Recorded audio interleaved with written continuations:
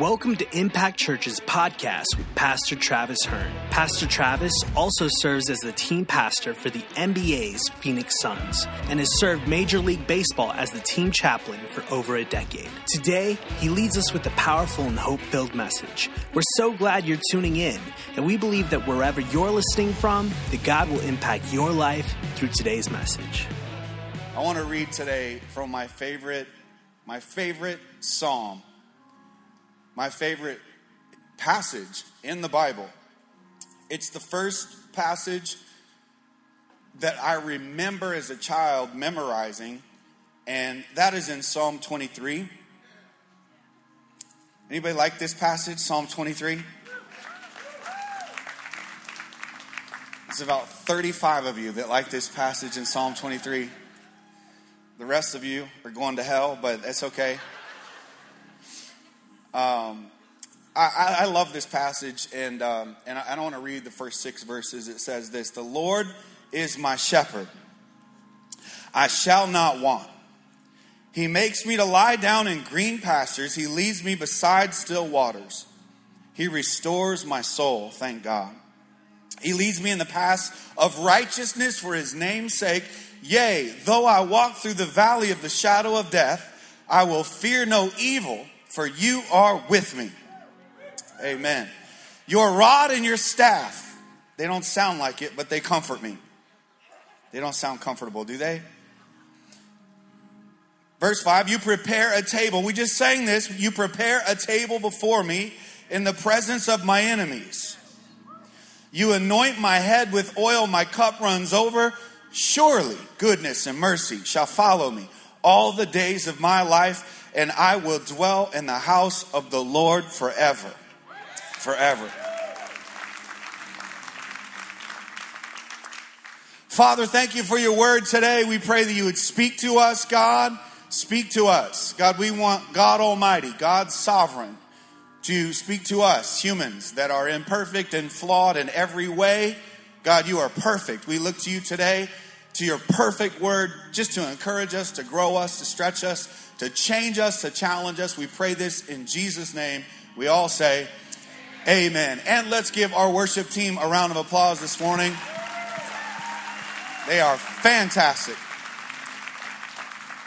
Well, I don't know what to think about the Cardinals. The first game they played, before they played, I said, we're going to win the Super Bowl. And then they didn't play. They were there, but they didn't play the first game. And then they didn't play the second game. And then they played like a half of one game.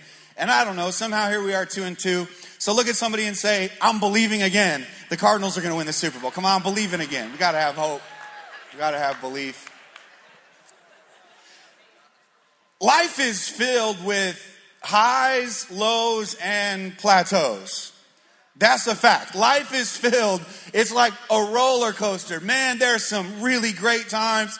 There's some really bad times. Then there's just kind of the in-between. And if your life is anything like my life, I feel like when I am on a mountaintop, I also have one foot in a valley. It seems like life is just kind of all over the place. It's full of highs, lows, and plateaus. I do want you to know that God is still God in every high and every low and every plateau. God is still God. God is still faithful in our failures. God is still loyal when we lose our way. God is still our stability in the storm. God is still our hope when we are helpless. And Scripture says that God is close to the brokenhearted. Scripture says that God is our ever-present help in the times of trouble. No matter where you find yourself in life this morning, God is still God. God is still God, and God is still sitting on the throne. Some of you might find yourself in a valley today. We've all been there. Those low places in life, they are lonely places in life. They are dark places in life. They are desperate places in life. We have all been in the valley. Maybe today you're in a valley. Maybe today your valley is that you've hit rock bottom. Maybe you've been going through a relational valley or an emotional valley. It's like a valley of divorce or a valley of depression or a valley of disease or a valley simply just of desperation, if you're in the valley today, I want you to know this is that God's greatest victories always take place in the valleys. God's greatest victories always take place in the valleys. And that's my title today, is that there's victory in the valley. Will you say that out loud? There's victory in the valley. Look at somebody and tell them, there's victory in the valley. There's victory in the valley. There's victory in the valleys. The greatest victories that you will ever experience always occur in the valleys of life. There's victory in the valley. It was in the valley of Elah where David defeated the giant Goliath. It was in the valley of Jezreel where Gideon defeated the Midianites. It was in the valley that we just sang about where God turns dry dead bones into a living army. It was in the valley of Berchaka that Jehoshaphat defeated the Moabites and the Ammonites. It was in the valley of ditches where Israel and Judah defeated the Moabites. And it is in your valley where God will show up victorious. There's victory in the valley. There's victory in the valley. And the greatest victories always happen in the valley. There are some undeniable victories, some undeniable blessings that take place in the valleys. There are some things that happen we don't like being in the valley, but I love what comes out of the valley. I don't like being in the valley, in the time of the valley, but I love what takes place in the valley. And I want to talk about a few blessings today that take place in the valley. Blessing number one, if you're taking notes, write this down, is that God's presence is with me. That is a blessing. God's presence, somebody should be excited about that. God's presence is with me in the valley. Sometimes God's got to get you to a valley so his voice is the only voice you're listening to. He's not isolating you, he's insulating you. He's not abandoning you, he's anointing you. See, sometimes he takes you to the wilderness, but the wilderness isn't really about the wilderness. It's about developing your witness. When God takes you into the wilderness, he's not trying to take you into the wilderness for the wilderness. He's taking you into the world, the wilderness to get you out of the worldliness. He's trying to grow you. He's trying to show you that I am with you. That my presence is with you. Look at this with me again in Psalm 23. He says, the Lord is my shepherd, I shall not want. He makes me to lie down in green pastures. He leads me beside the still waters. He restores my soul. He leads me in the paths of righteousness for his name's sake. Verse 4, let's read this one together. Yea, though I walk through the valley of the shadow of death, I will fear no evil. Now, this verse 4 is profound. Verse 4, it is incredibly interesting to me because I think it's spiritually and biblically strategic. Verse 4, because in verse 4, there's a shift that takes place. There's a shift in the language. There's a shift in the language. In the first 3 verses, he uses third person. He's talking about God. He's talking about God. The Lord is my shepherd. The Lord makes me lie down in green paths. It's God who leads me. It's God who restores me. But then in verse 4, this shift happens and he stops talking about God and he starts talking to God. And I think it's strategic because it's in the valley where religion turns into relationship. It's in the valley. All of a sudden he starts saying, but you are with me. Your rod and your staff, they comfort me. I walk through the valley of the shadow of death, but I will fear no evil.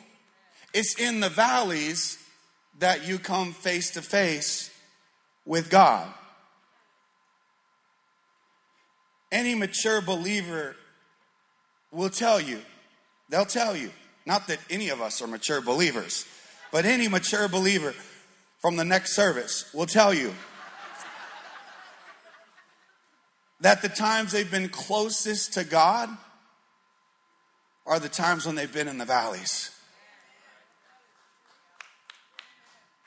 And so if you're in the valley today, I want you to know that we enjoy the mountaintops, but it's where we come face to face with God in the valleys of life. That you'll never be closer to God than when you're in the valley. So if you're in the valley today, you're already victorious because God is with you.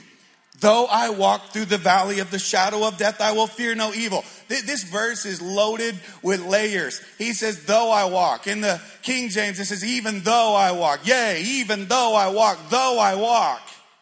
In other words, I'm going to go through some valleys. It's not if I go, it's when I go. Though I walk through the valleys.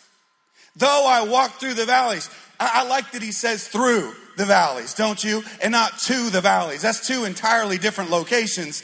In other words, I'm not, though I walk to the valley of this, no, though I walk through the valley of the shadow of death. If you're in a valley today, remind yourself that the valley is temporary.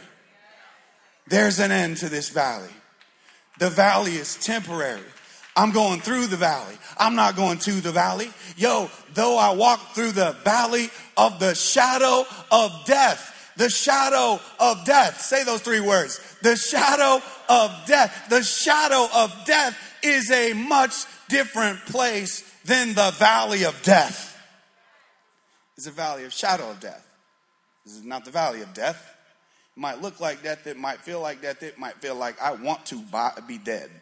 But it is the valley of the shadow of death.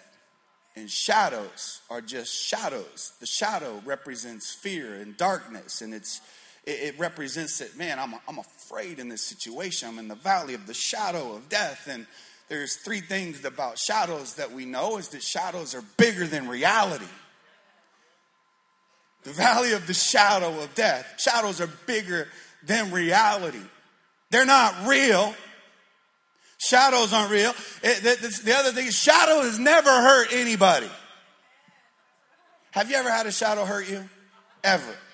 It's like, man, that's a big, ugly, scary shadow. Might hurt me. The third thing we know about shadows is that anywhere there's a shadow, there's always a light.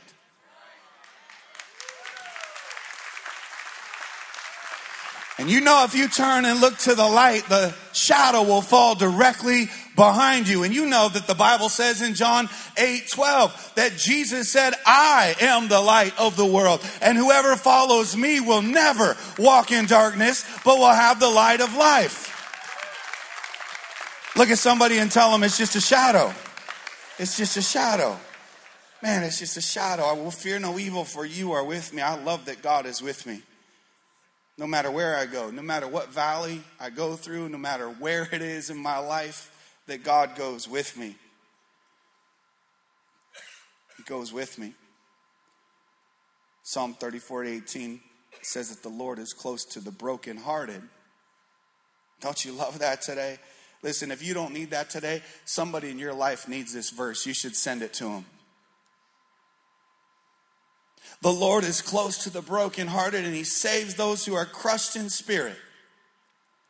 You might be going through a valley of fear today, or anxiety, or worry. God goes with you. You might be going through the valley of failure today. God goes with you. You might be going through the valley of shame and regrets today. God goes with you. You might be going through the valley of betrayal today, or rejection. God goes with you. You might be going through the valley of cancer or disease today. God goes with you. God goes with you. Even though I walk through this valley of the shadow of death, I don't have to be afraid, because God is with me. God is my comfort. God is my anchor. God is my safety, my protection, my refuge, my ever-present help in the time of trouble. God goes with me.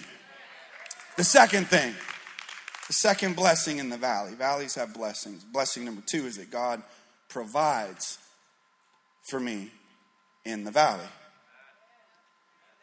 He provides. You never know God is all you need until God's all you got. And when God's all you got, you're like, boy, I didn't know that's all I need.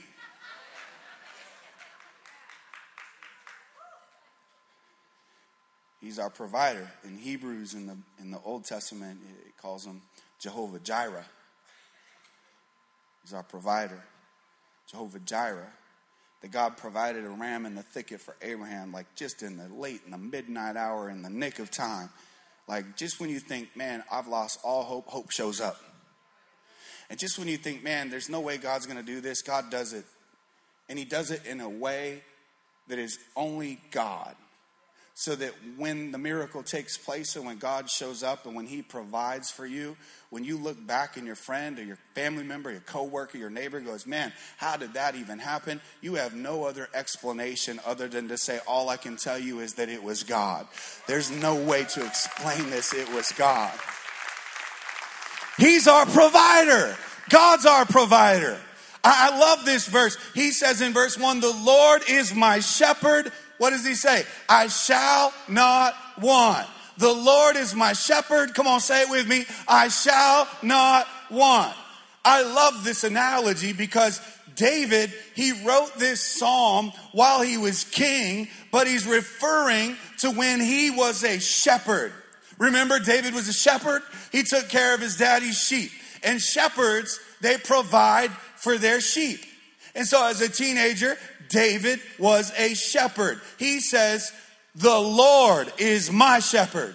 He is my shepherd. I've been a shepherd. I know what it means to be a shepherd. I know what it means to take care of my sheep and to provide and to protect my sheep. And he said, and the Lord is my shepherd. Jesus referred to himself as the good shepherd. I want to read these scriptures in John 10:10, 10:11, 10:14, and 10:27.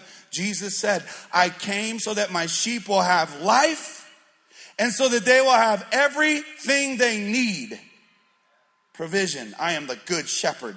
The good shepherd gives life, his life for the sheep. I am the good shepherd. I know my sheep and my sheep know me. My sheep listen to my voice and I know them and they follow me. Jesus says, I'm the good shepherd, and you are my sheep. You're a sheep. Look at somebody and tell them, you're a sheeple. Tell somebody you're a sheeple. You're a sheeple. You're a sheep people. A sheeple.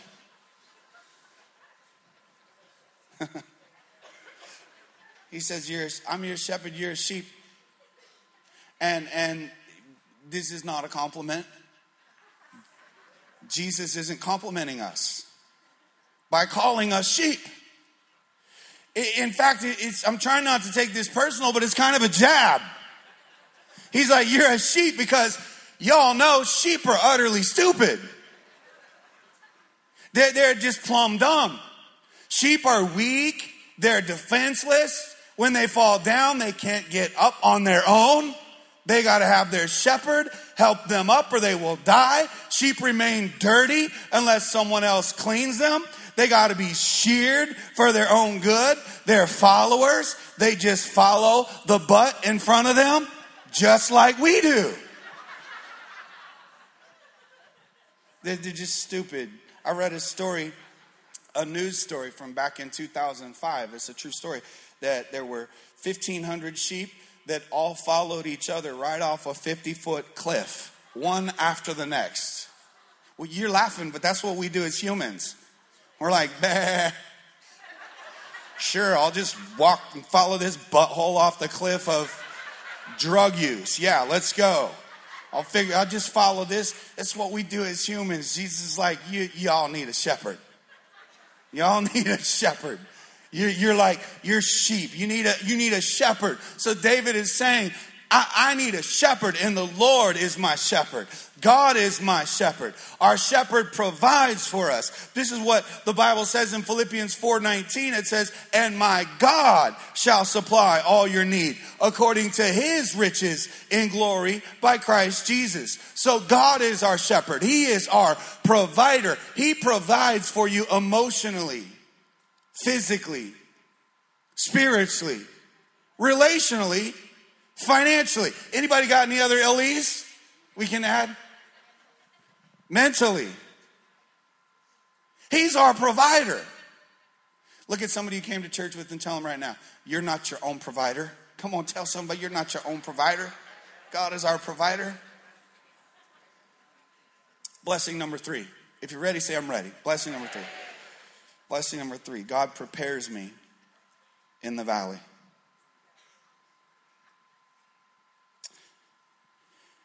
He prepares me in the valley. See, God knows that sometimes a valley is exactly what you need in life to prepare you for those next moments in your life.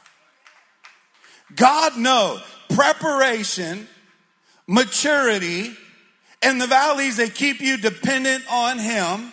So the valleys, they prepare me. The valleys, they mature me. They grow me. Let me tell you something. We will completely mess it all up on the mountaintop if we don't first mature in the valley. We need maturity. We need to be matured in God. It's in the valleys where God, He teaches us and He equips us and He builds our character and He deepens our roots and He prepares us. The Bible says in Psalm 23 that He restores my soul and He leads me in the paths of righteousness for His name's sake. God's end game. Have you ever thought about it for your life? I know we think about our own end game. We think in terms of worldly things usually. We think about, well, I got to have X amount of dollars to be able to. We made up a word called retire. That's not in the Bible. But we decided the last like 10, 15, 20 years, we just want to be lazy. Golf, play shuffleboard. You know what I'm saying? Like, God forbid we keep working. And it's interesting because we have like, you know, man, I want to have kids and that's like part of the game. I want to have grandkids. That's part of the game. And I don't want to be able to retire, and I don't want to suffer if possible. I want to be comfortable, and that's our end game. Our end game is comfort. God's end game is character. God's end game is that He wants to grow you. He wants you to become spiritually mature. His end game for your life, it comes down to 2 words: maturity and mission. That's God's goal for your life. Maturity and mission. He wants you to become spiritually mature, and He wants you to fulfill your mission, your God-given, God-designed purpose in life. God wants to make you whole, and God wants to make you holy. God is more interested in your holiness than He is in your happiness. God is more interested in your character than He is your comfort. So it says He leads me in the paths of righteousness. Sometimes God's got to lead you through the valley of the shadow of death to get you onto the path of righteousness. He's leading you through a valley to get you to your victory. He wants to grow you and mature you. He wants to grow your faith and your love and your trust and your character. He wants to grow your mercy and your grace. He wants to grow your faith through fires, and He's going to grow your trust through trials. This is why it says in James, and I read this a couple weeks ago in James chapter 1. He says, consider it pure joy, my brothers and sisters, whenever you face trials of many kinds, because you know that the testing of your faith, it produces perseverance. Let perseverance finish His work so that you may be mature and complete, not lacking anything. Consider it pure joy. Why? Because God is growing you. He's maturing you. I'm in the valley. This is great. Consider it joy, Lord. This is amazing. He's saying consider it joy because of what it's going to produce. What's going to come out of it. He's not saying count it joy because what's in it. He's saying count it all joy because what's going to come out of it. What's going to produce out of this valley. You know, when you buy a pearl, I was thinking about this, a pearl. Does anybody have pearls? Anybody? Come on, raise your hand. You're loaded. You got pearls. Showing off. Anybody got fake pearls? Raise your hand. Fake pearls. Where are my Walmart, Target shoppers at? Fake pearls. I was thinking about pearls, and I was thinking when you buy a pearl, what you're actually buying is an irritation. You're paying good money for an irritant. You are. That's what a pearl is. Because a pearl is made through constant irritation, frustration, and agitation. An irritant like sand makes its way into the oyster, and then it frustrates it. It irritates it. It rubs on it like sandpaper. And as a defense mechanism, the oyster, it releases like this fluid that coats the irritant. And it coats it layer upon layer. And the coating, eventually it creates a pearl. So when you buy a pearl, you're buying a frustration. You're buying an agitation. You're buying an irritant. No irritant, no pearl. No hard times, no pearl. No friction, no pearl. No sandpaper, no pearl. The same is true in your life. No hard times, no beauty grows. No friction in life, no pearl in life. The valleys are like God's sandpaper. Life's irritant. Where it rubs on our life like sandpaper, but it's making us more like him. And our defense mechanism is trusting in Jesus Christ. He covers us in his Holy Spirit, and he grows us into the beauty that God has designed for us to become what Ephesians 2:10 calls us his masterpiece. Masterpiece. Let's look at number 4. The fourth and at least final for today blessing is that God protects me in the valley. These verses are interesting in Psalm 23 because he says, your rod and your staff, they comfort me. And I think I have PTSD when it comes to rods and staffs from my childhood. But it's not really what he's talking about. He says, you prepare a table before me in the presence of my enemies. You anoint my head with oil. We're going to dig into this for a minute. My cup runs over. Somebody say over. God doesn't just give you enough. He gives you more than enough. He just doesn't give you everything you need. He actually gives you more than you need because we have a God of abundance. He is a God of more than enough. He is a God of overflow. He says, my cup runs over. Surely goodness and mercy shall follow me all the days of my life. And I will dwell in the house of the Lord forever. So let's dig into this for a minute. Your rod and your staff, they comfort me. I said this earlier. Sheep are stupid. Sheep are defenseless. And without a shepherd, they have no protection. Sheep without a shepherd have no protection. They don't have sharp teeth because they just graze around on grass all day. They don't have claws. They can't kick. They can't run fast because they have knees, but they don't use them. They just keep them locked up. And so they're like running from the enemy like, bah, like I'm trying to get away as fast as I can get away, but I forgot I have knees. They're defenseless. They need a shepherd. They tend to wander. Sheeple. They tend to get themselves in trouble. Can anybody relate to this at all? Because I can tell you I relate to this. They tend to do stupid stuff and get themselves in trouble, mindlessly walking through life, taking the bait of the enemy, not once, but like daily. Sheep don't have good vision, so they'll walk right into a ditch or straight into their predators. They need a protector. You and I need a protector. And he says, my rod and my staff, they comfort you. And here's why. Because every shepherd had two basic tools. They had a rod and they had a staff. And the rod was about 2 feet long and it had a knot on the end of it, and it was a little bit heavy.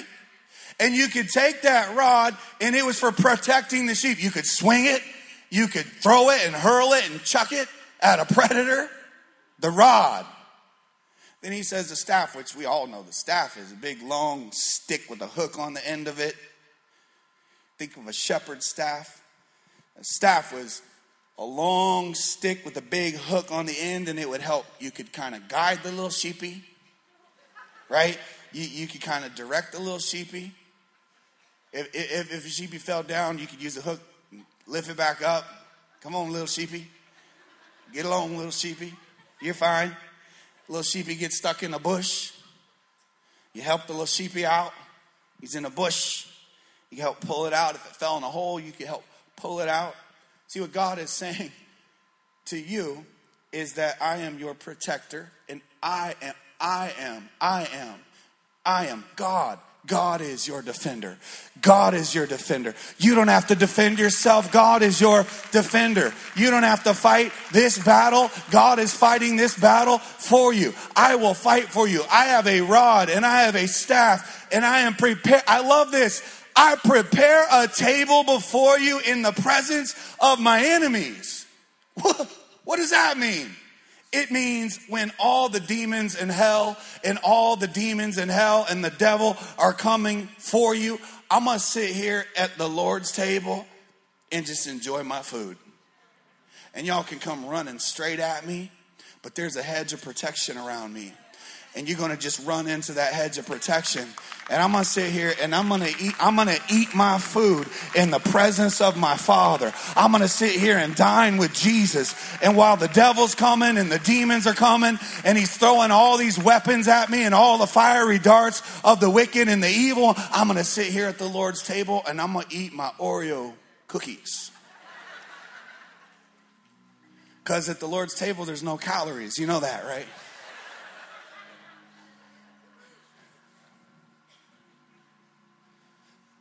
My enemies are coming for me. What do? I'm going to just sit here and eat. I'm going to just eat me some chicken and waffles.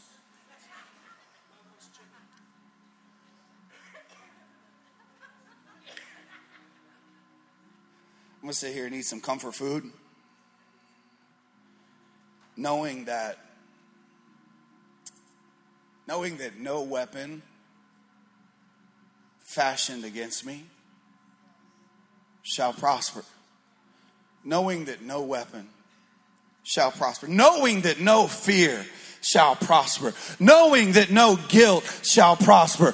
Knowing that no shame shall prosper. Knowing that no regret shall prosper. Knowing that no insecurity shall prosper. Knowing that no betrayal shall prosper. No hurt shall prosper. That no weapon formed against me shall prosper.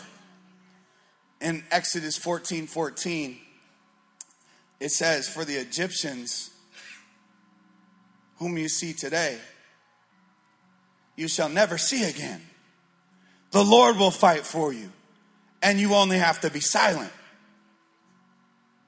What he's saying is, whatever giant is in your life right now in front of you, whatever valley you're in today, whatever trial you're in, whatever fire you're in, whatever storm you're in, whatever enemy you're facing today, he's saying for the enemy that you are facing today, you shall never see again, because I, the Lord, will fight for you, and you only have to be still and be silent.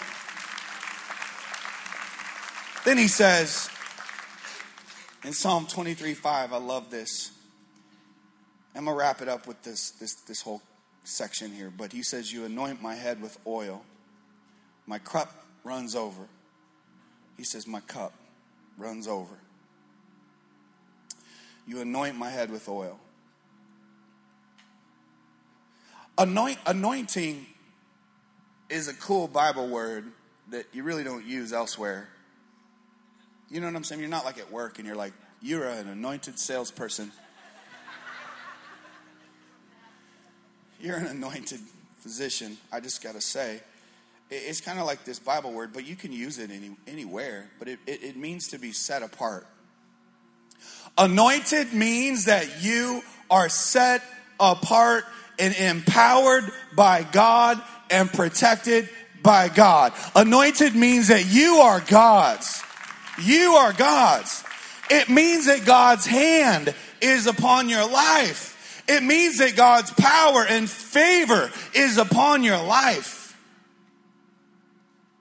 In the Old Testament, they would anoint the heads of future kings and future leaders, and the oil would run down their faces and their beards, and that was them being signified as being their leader, their king, set apart, chosen, empowered. But did you know that the original use, the original idea of anointing oil, it comes from shepherds? When you say somebody's anointed, you're actually referring back to shepherds. Because shepherds, they would take this oil and they would pour this oil all over their sheep.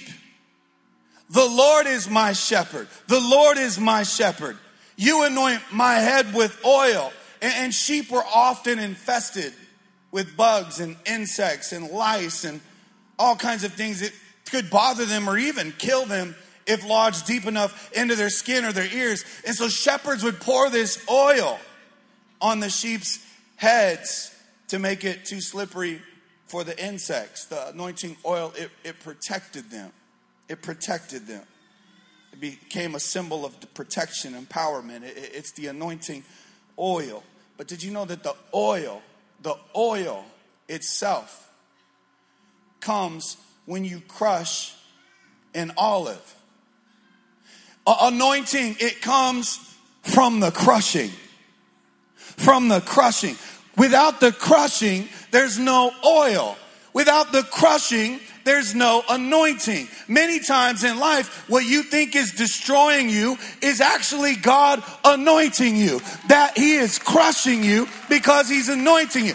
It's not a setback. It's God setting you apart. Because without the anointing, you'll never be everything God wants you to be. Your greatest ministry, which everybody has a ministry. Everybody has a ministry. Your greatest ministry is oftentimes birthed out of your greatest misery. God wants to use your hurts to help others. Anointing. Setting you apart. Protecting you. Verse 6. Let's read this out loud together. Surely goodness and mercy shall follow me. You're not doing it. Let's read this out loud together. Let's try this again. Surely goodness and mercy shall follow me all the days of my life, and I will dwell in the house of the Lord forever. Surely. Surely. Look at somebody and tell them, surely. Do you say surely or surely? Which one is it? Shirley? Shirley's a woman. Surely. Sounds more spiritual. Look at somebody you don't know. Tell them, surely.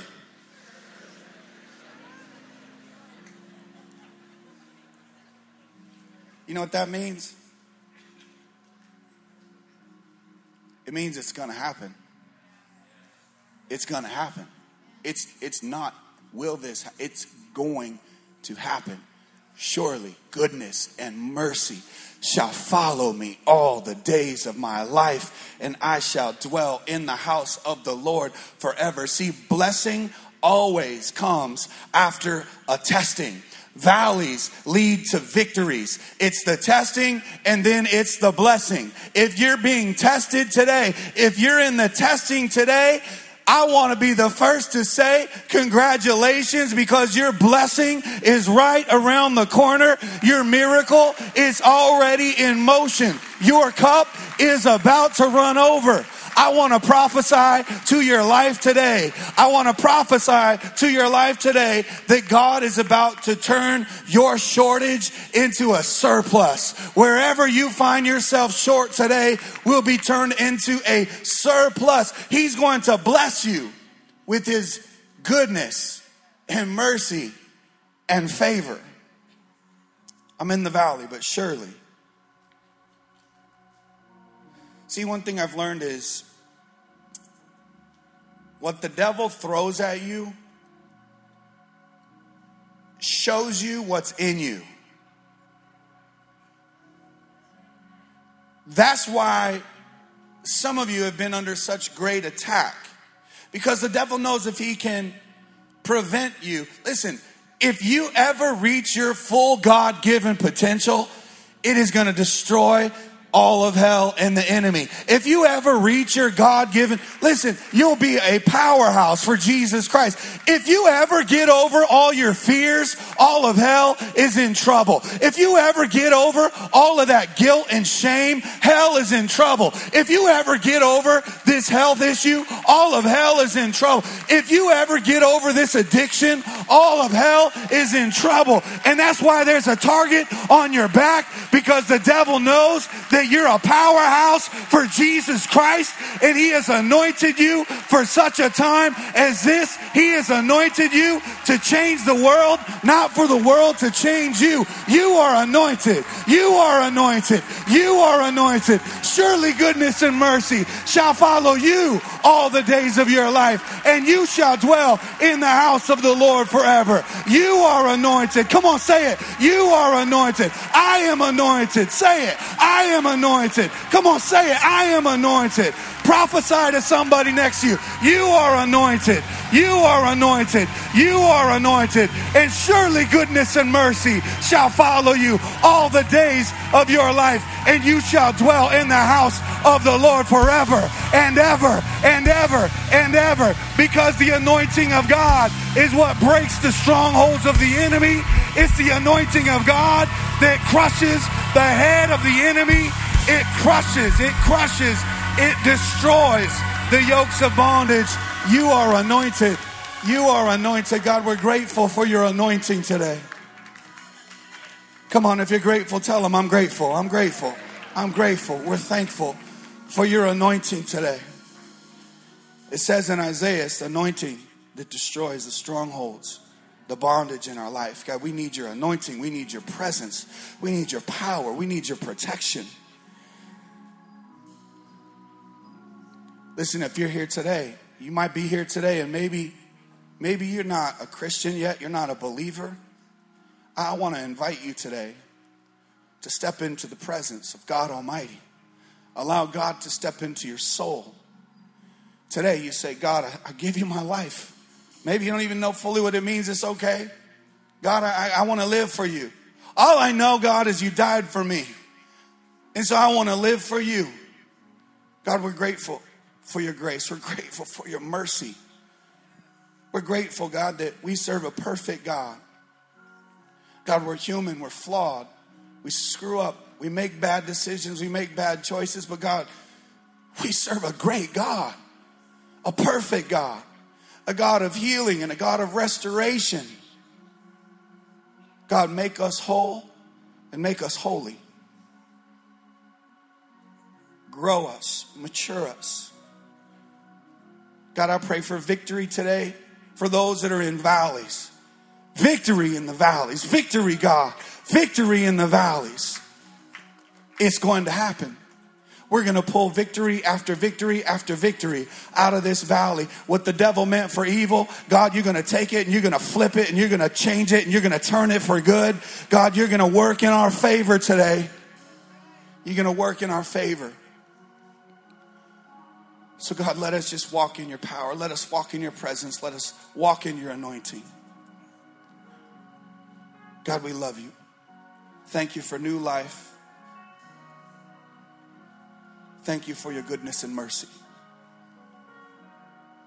God, we pray this in Jesus' name. We all say, amen. Amen. Thank you for joining us today. If you said that prayer and accepted Jesus into your heart, it's the best decision you could ever make. We want to celebrate with you and get you more connected. Visit www.impactchurch.com for more information about our church and how you can get plugged in here with us. Be sure to subscribe and share today's message with your friends. Thanks for tuning in, and we can't wait to hear how God has made an impact in your life.